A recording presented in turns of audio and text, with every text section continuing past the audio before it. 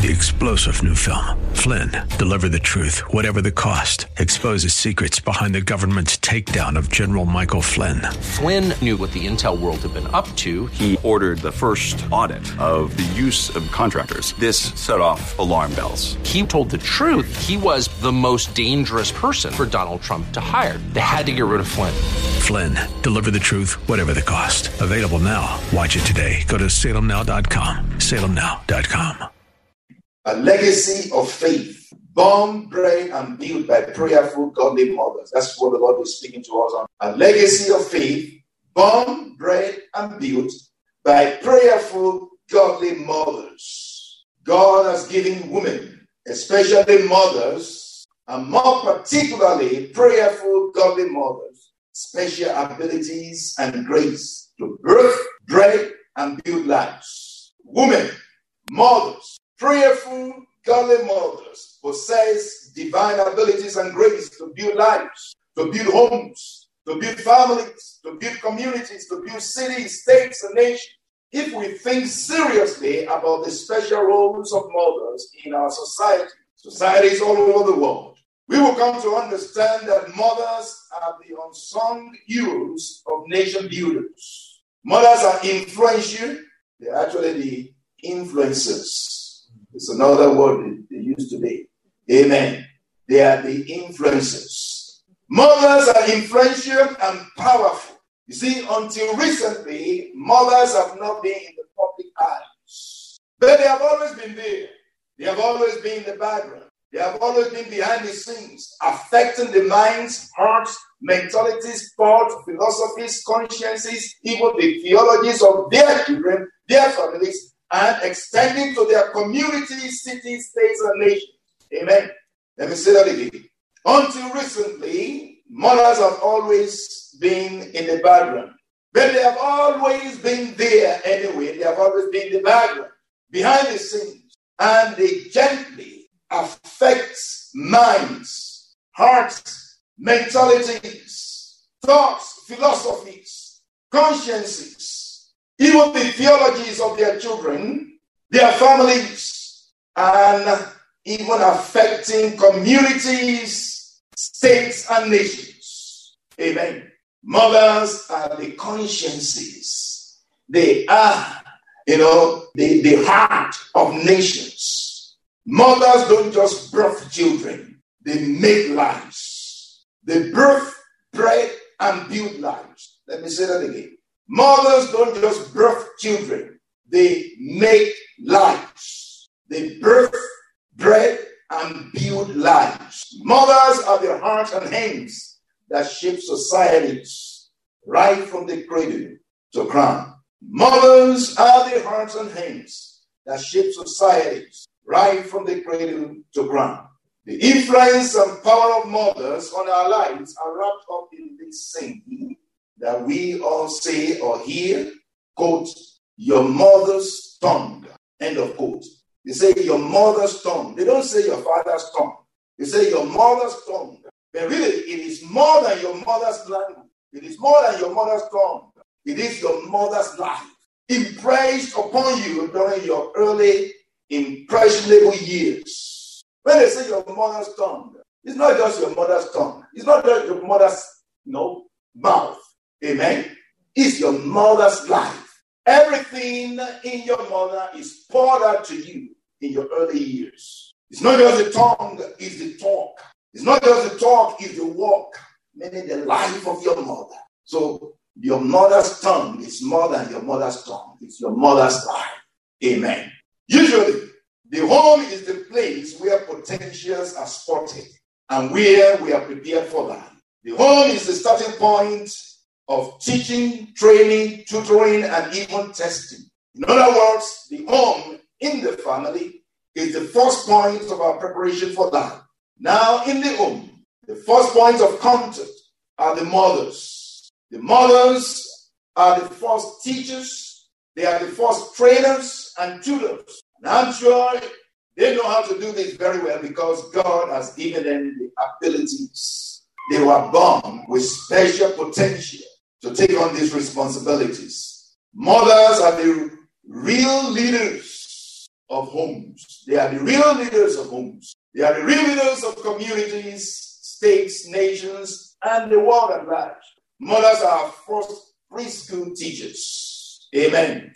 Before we get to school, they teach us. They teach us everything. Amen. Mothers are the ones that dress us up. Amen. The mothers are the ones that teach us colors, that teach us how to do things, how to put things together, even how to be clean. They are the ones that clean us up. They clean up our mess. They show us how to present ourselves well. Mothers teach us everything, especially, particularly. Please take note of this very well. In those early, impressionable years, when our plates, or you can say our heart is empty, clean, when you can write anything on the tablets of our heart, they are the first ones to do the writing of whatever they want you to become. Mothers make kings. You see a king who is speaking, who is great, who is powerful. You see a president who is great, who is powerful. Who made him? Who made her? It's the mother. Amen. Big people are made by their mothers. Mothers are legacy makers. Most of them give us good legacies, and yet others give us not just good legacies, but enduring and eternal ones. Most mothers give us good legacies, but much more than that, there are some others who give us enduring and eternal legacy, a legacy of faith, a legacy of faith, a legacy of faith. You see, the instruction, the prescriptions of how to raise Samson, you remember the birth of Samson, the instructions given by God of how to bring up Samson was first of all given by the angel to his mother.